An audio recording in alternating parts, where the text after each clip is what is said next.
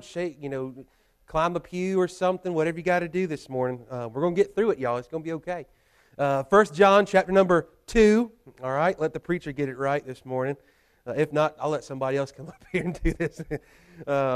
1 John chapter 2. I want to begin by reading verses 1 through 6. This has been kind of the section here, but last week we dealt with verses 1 and 2, which deal specifically with Jesus and who He is for us, our advocate.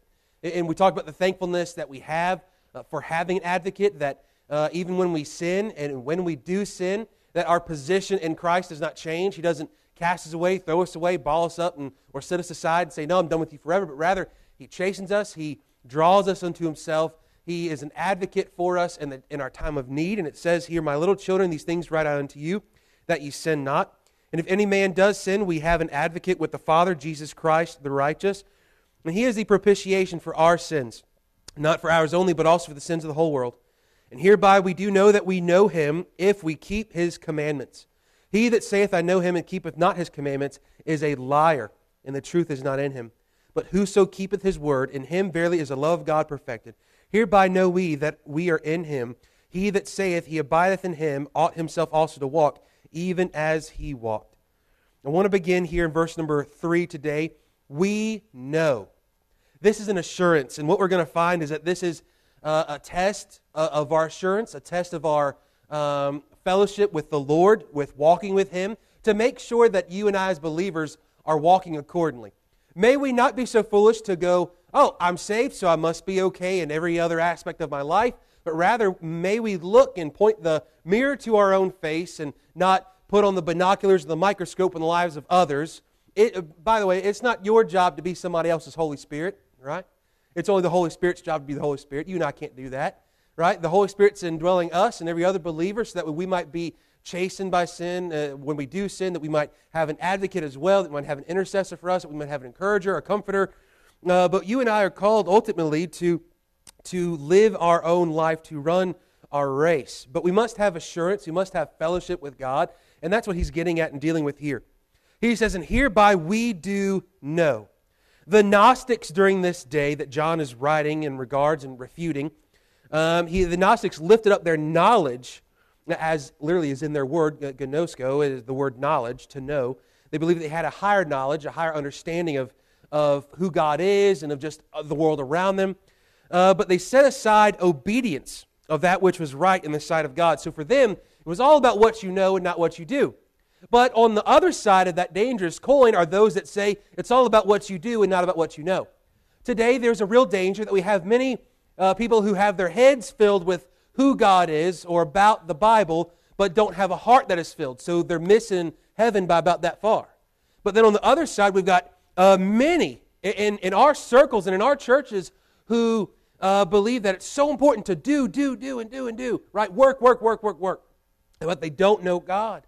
And so they are still yet missing by about this far because they do not have a true heart or head knowledge about the things of God. We're called to have a head knowledge of God, but as well as a heart belief, a knowledge of who He is, a knowledge of God, not just about God, but of Him. Here the head is a knowledge about, if you will, and the heart is a knowledge of. It is that deep, close walk and fellowship with the Lord. Now, as we talked about, and as John has addressed here, of course, especially in verse 1 and 2, that when we do sin, and that because we do sin in our flesh, that it does affect our fellowship and our relationship, right? If you do something against your spouse, naturally you guys are going to have a little bit of a rift. It's just a natural thing in any relationship. And so, as we come to verse 3, hereby we know, we find that we know Him. And to know Him is the greatest thing that we must know. The greatest knowledge that you can ever have, the greatest thing that you can ever know, the greatest thing that you can ever understand, the greatest pursuit to know or to study is that of God. There are many great fields of study. And there's many great doctrines to study as well. Let's not get that twisted. But in the middle of all of the doctrines that you and I study or might know or want to learn more is a direct focus that points to know God.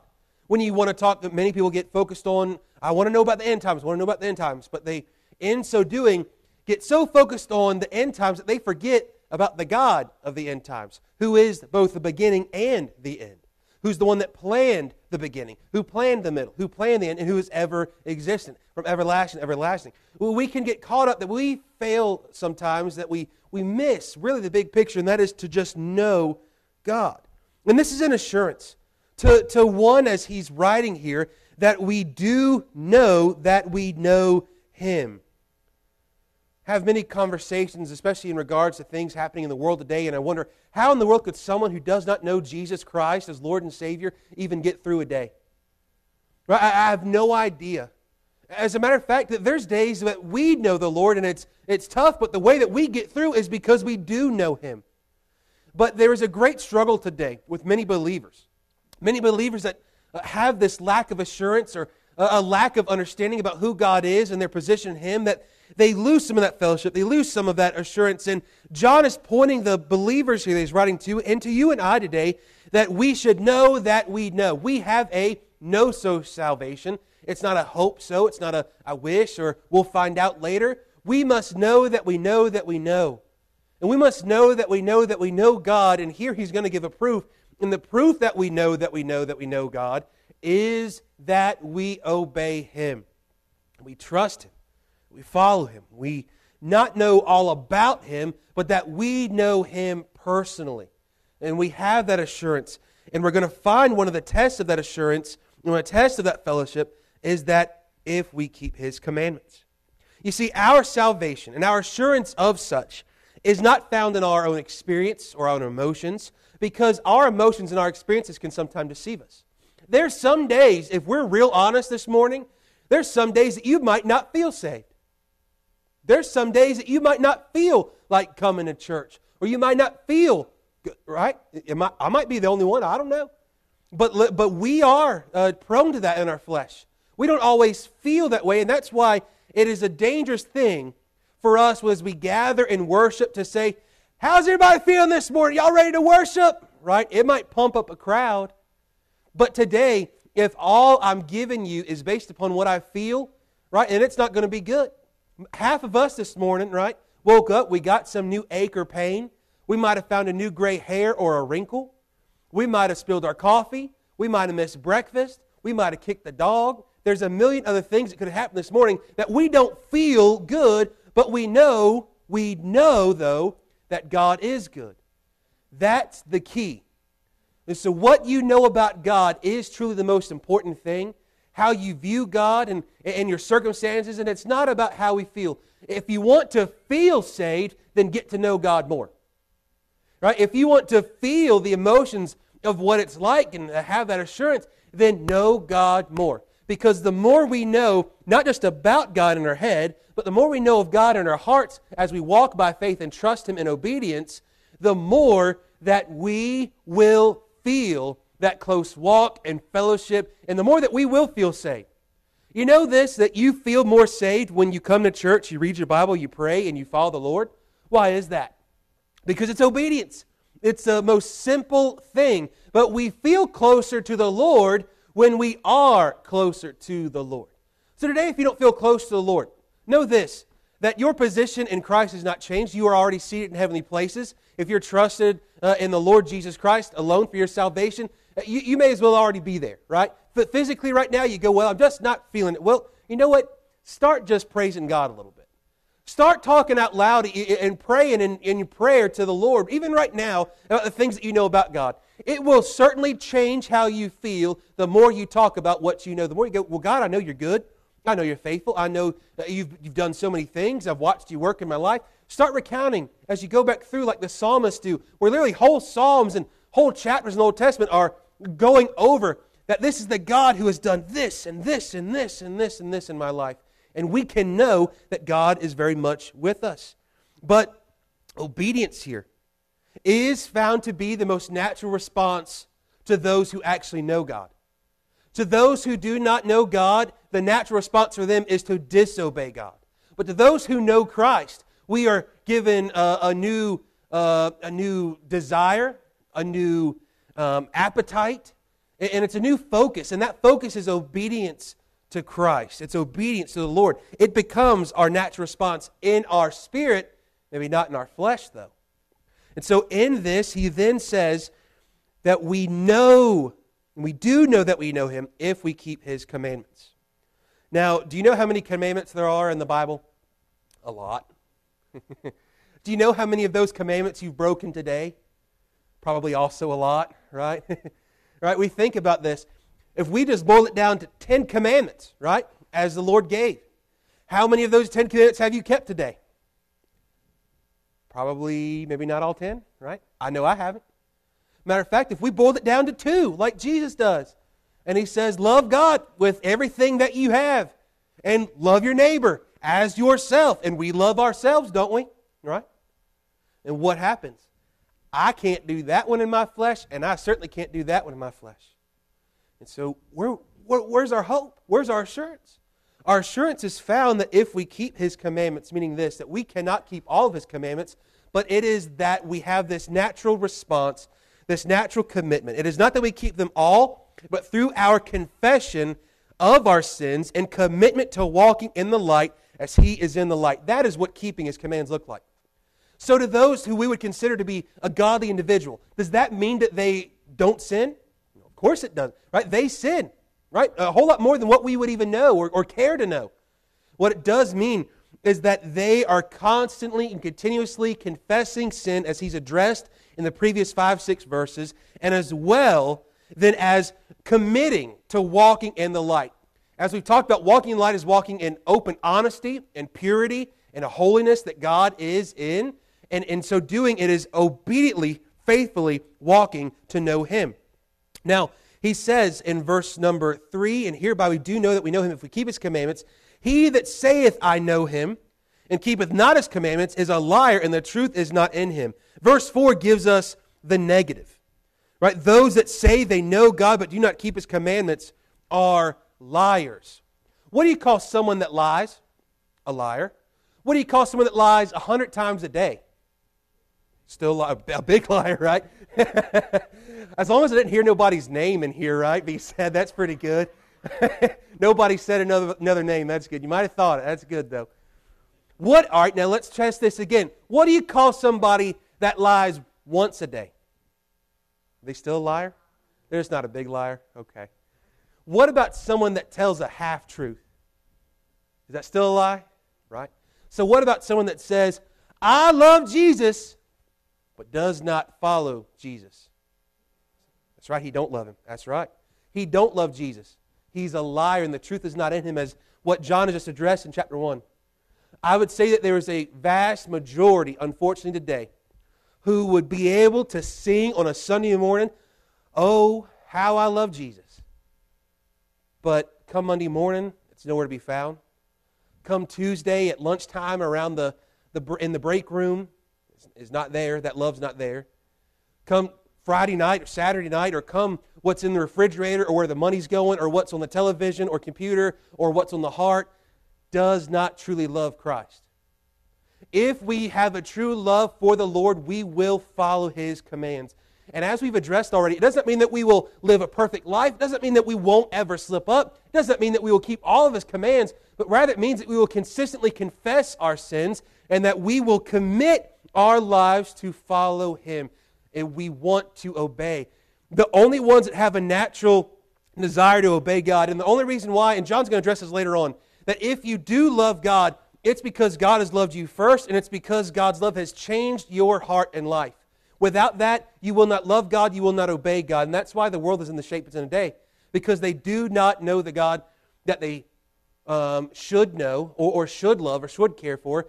But the reason why I would say that churches and the homes are in the shape that they are in today, it's because we say, I love and know Jesus, but they have empty heads. They don't know anything about the Bible because they don't read the Bible themselves. You know, the average Christian spends less than 10 minutes a week reading their Bible. The average Christian will never read the Bible in its entirety. If we say we love God, if we say that we are in Christ, there should be a natural obedience to Him. If we submit and know that He is Lord and know that He is King, then we're going to naturally follow suit. The sad reality is that there are many today who are not lovers of Jesus, but liars. And the truth is not in them. It says by a commentator. He says, underlying this whole verse is a recognition that people can have no authentic relationship with God if they do not obey His commands. This does not mean, of course, that those who know God will never fail to obey God's commands, but rather those that know God will not be characterized by disobedience in His commands. This has already been seen in verse number 6. If we say that we have fellowship with Him and walk in darkness, we lie and do not the truth. Then again in chapter 1, verse 10, if we say that we have not sinned, we make Him a liar, and His word is not in us. However, I want us to look now at the next verse, at the one who does know God. What John has done so far at this point, I'm not sure if you've noticed, but going back into from verse number 5 all the way down through this point, as he said a negative thing here, right? And then he's given the positive of it. So he's given if anyone says he knows the Lord, but does not walk in Him, he really doesn't know the Lord, he's a liar. And then he said the opposite. He says, but if he does, then this is a fellowship, this is a blessing, this is a thing in his life that's going to be seen. And that's what he gives us to verse number 5. But whoso keepeth His word. To keep God's word means that you know God's word. And to know God's word means that and to be able to keep God's word, not only do you know God's word, but you believe God's word. Today, there are more Christians, perhaps than ever before, at least recordedly, that do not truly believe God's word. Half of those who claim to know Christ, half of those who claim to be saved or born again or identify as Christian do not believe in the literal creation account, do not believe that it is important for there to only be, as God ordained and scientifically ordained as well, to be two genders. There are only about half of the believers who believe that Jesus was perfectly sinless. To believe that Jesus is not sinless means that you are not saved and you do not know Him. And you go further, the statistics are quite startling. And I believe there's several reasons. One, because each individual has not taken themselves and the Bible seriously in their relationship. They have came here and treated church as just their only source of getting fed, but you're going to go home today and throughout the week, you're going to go eat something at home or something somewhere else. And if you're only eating here, then you will starve to death and know nothing. I believe that most Christians are about starved to death, one, because they're not feeding themselves, but two, because most pulpits are not feeding proper food. If all the preacher gives, or if all you bring into your body is sugar and you never eat a carrot, you're probably not going to be that healthy, right? The natural tendency for the believer is to want the carrot of God's Word. It's to want what is good. It's to want what, even maybe sometimes, let's be honest, what the preacher has to say, because you know that mean old preacher that stays up there and he talks way too long and he's way too mean. Y'all know that guy, right? He just can't give nothing sweet sometimes. Sometimes he gives stuff that we just don't want to chew up and swallow, right? Yeah, well, I understand. But sometimes I don't want to chew up and swallow it neither. But the reason why we have that, it is for our good, so that we might know God, so that we might obey Him. Now the positive given here, but whoso keepeth His word, in Him verily is the love of God perfected. Hereby know we that we are in Him. Now this is done to keep His word in the present tense. What that means is it continuously happens. It is to continuously keep God's word, to continuously keep obedience in mind. As we've already addressed, does not mean that we will not falter or fail at times, but it means that we get back up and that we keep on pressing forward. It is better for you to move an inch forward than an inch backward, right? An inch forward might not be far, but we're not looking to make strides, right? We're looking just to keep moving forward. That's the key. To move backwards, or even at times to stand still, we can get knocked back. We need to keep moving forward. If it means an inch and it's slow and steady, we will win the race, because there's going to be a day where you and I will leave this world, and we will cross the finish line, and we will have won the race by faith alone, in Christ alone. Now this is a continuously being consistent in confession and obedience. And then what he gets to is he says the positive part of this, the positive part of obeying, is that we see that the love of God is perfected in us. The Greek here is tautheo. It is the love of God. It, as one commentator writes, it becomes complete when we obey Him, perhaps because the barrier of sin is removed, or our love for God becomes complete when we obey Him, stressing that faith must be combined with action. So this is twofold here. And there are some that interpret what this is in the Greek. It's a genitive, so it's where it shows the of part. But really what the boils down to is this. It shows whether or not, one, in this we find that the love of God is perfected, meaning that that the barrier of sin is removed because of His love towards us, because of His loving action, His loving care towards His children, towards His people. And on the other side, that it's perfected in us, that it becomes complete in us. Perfection is that of completion, coming to being made whole, to a complete understanding, to a maturing process, right? There's no perfect people in this place, and there's no perfect church. If you can find the perfect church, let the rest of us know, we'll go there too.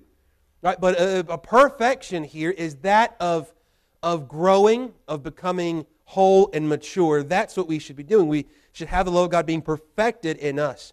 It is that we find our faith with action. We experience His love in obedience, and we show His love in obedience.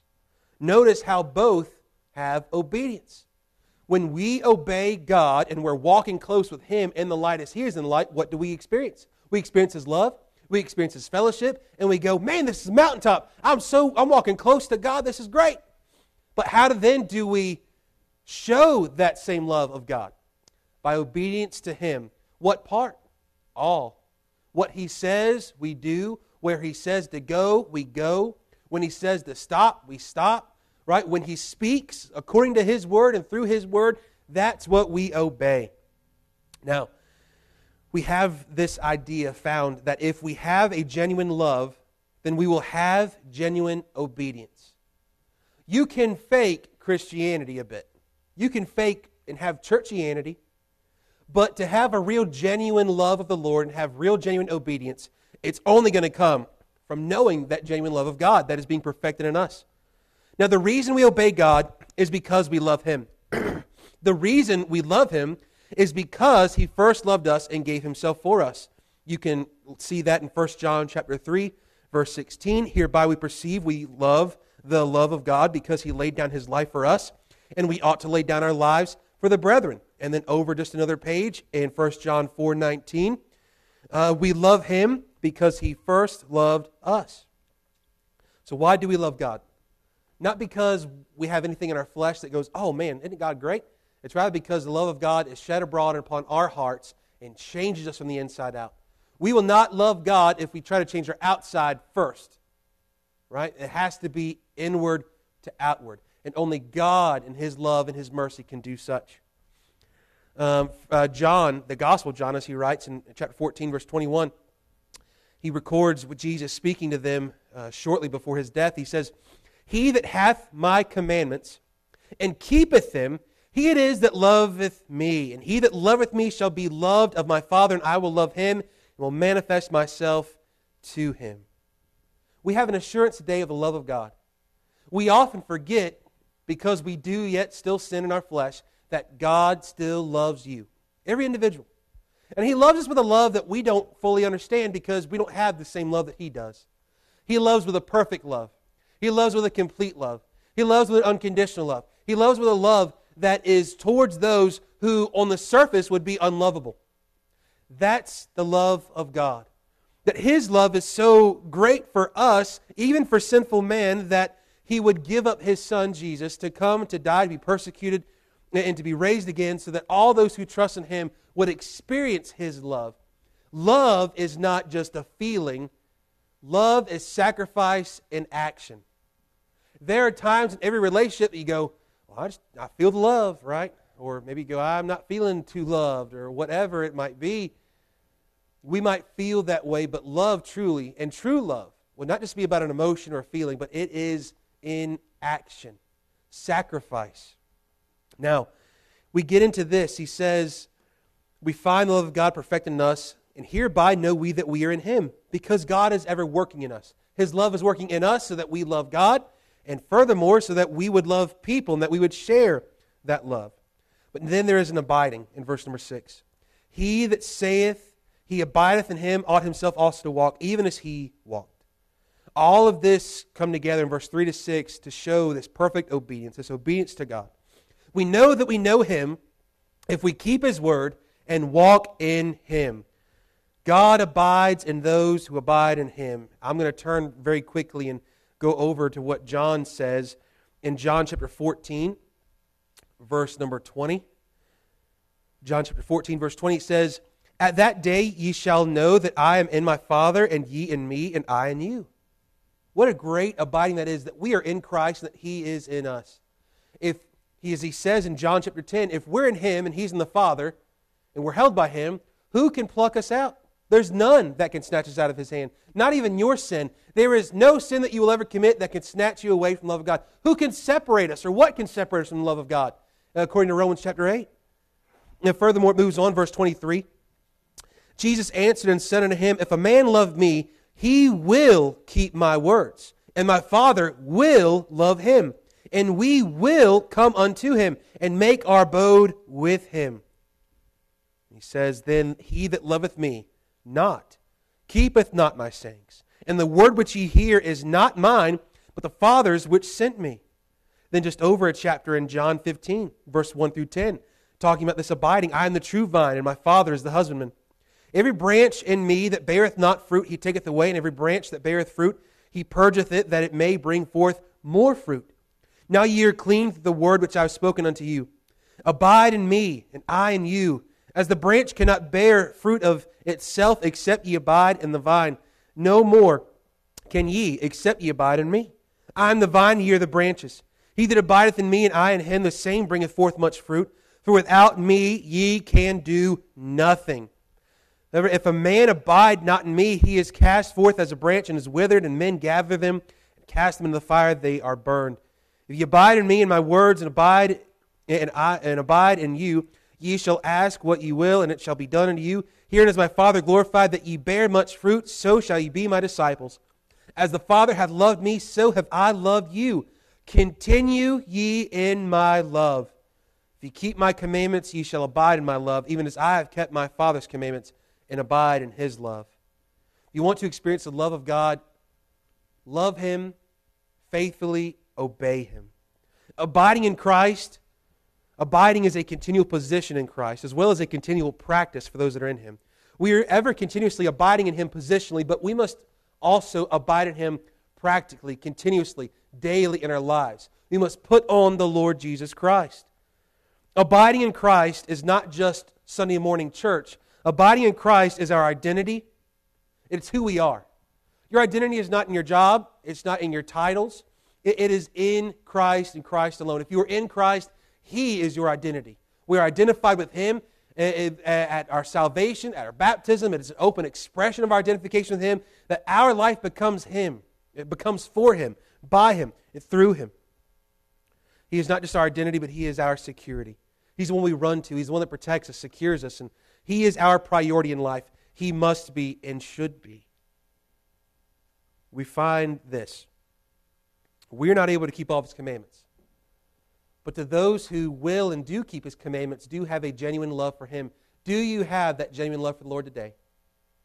I'm not asking if you feel saved or if you feel close to God right now in this moment, but I'm asking you this. Do you have even an ounce of love for Him? If we have even just an ounce of love for the Lord, it is an evidence of God's work in us being perfected.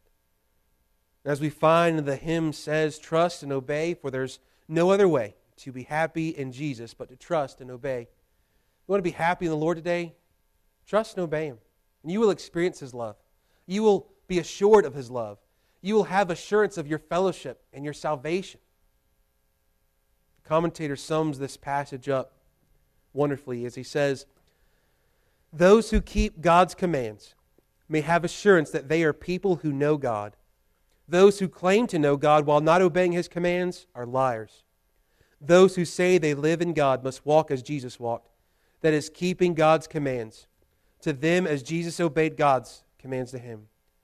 He that saith he abideth in Him ought himself also so to walk, even as He walked."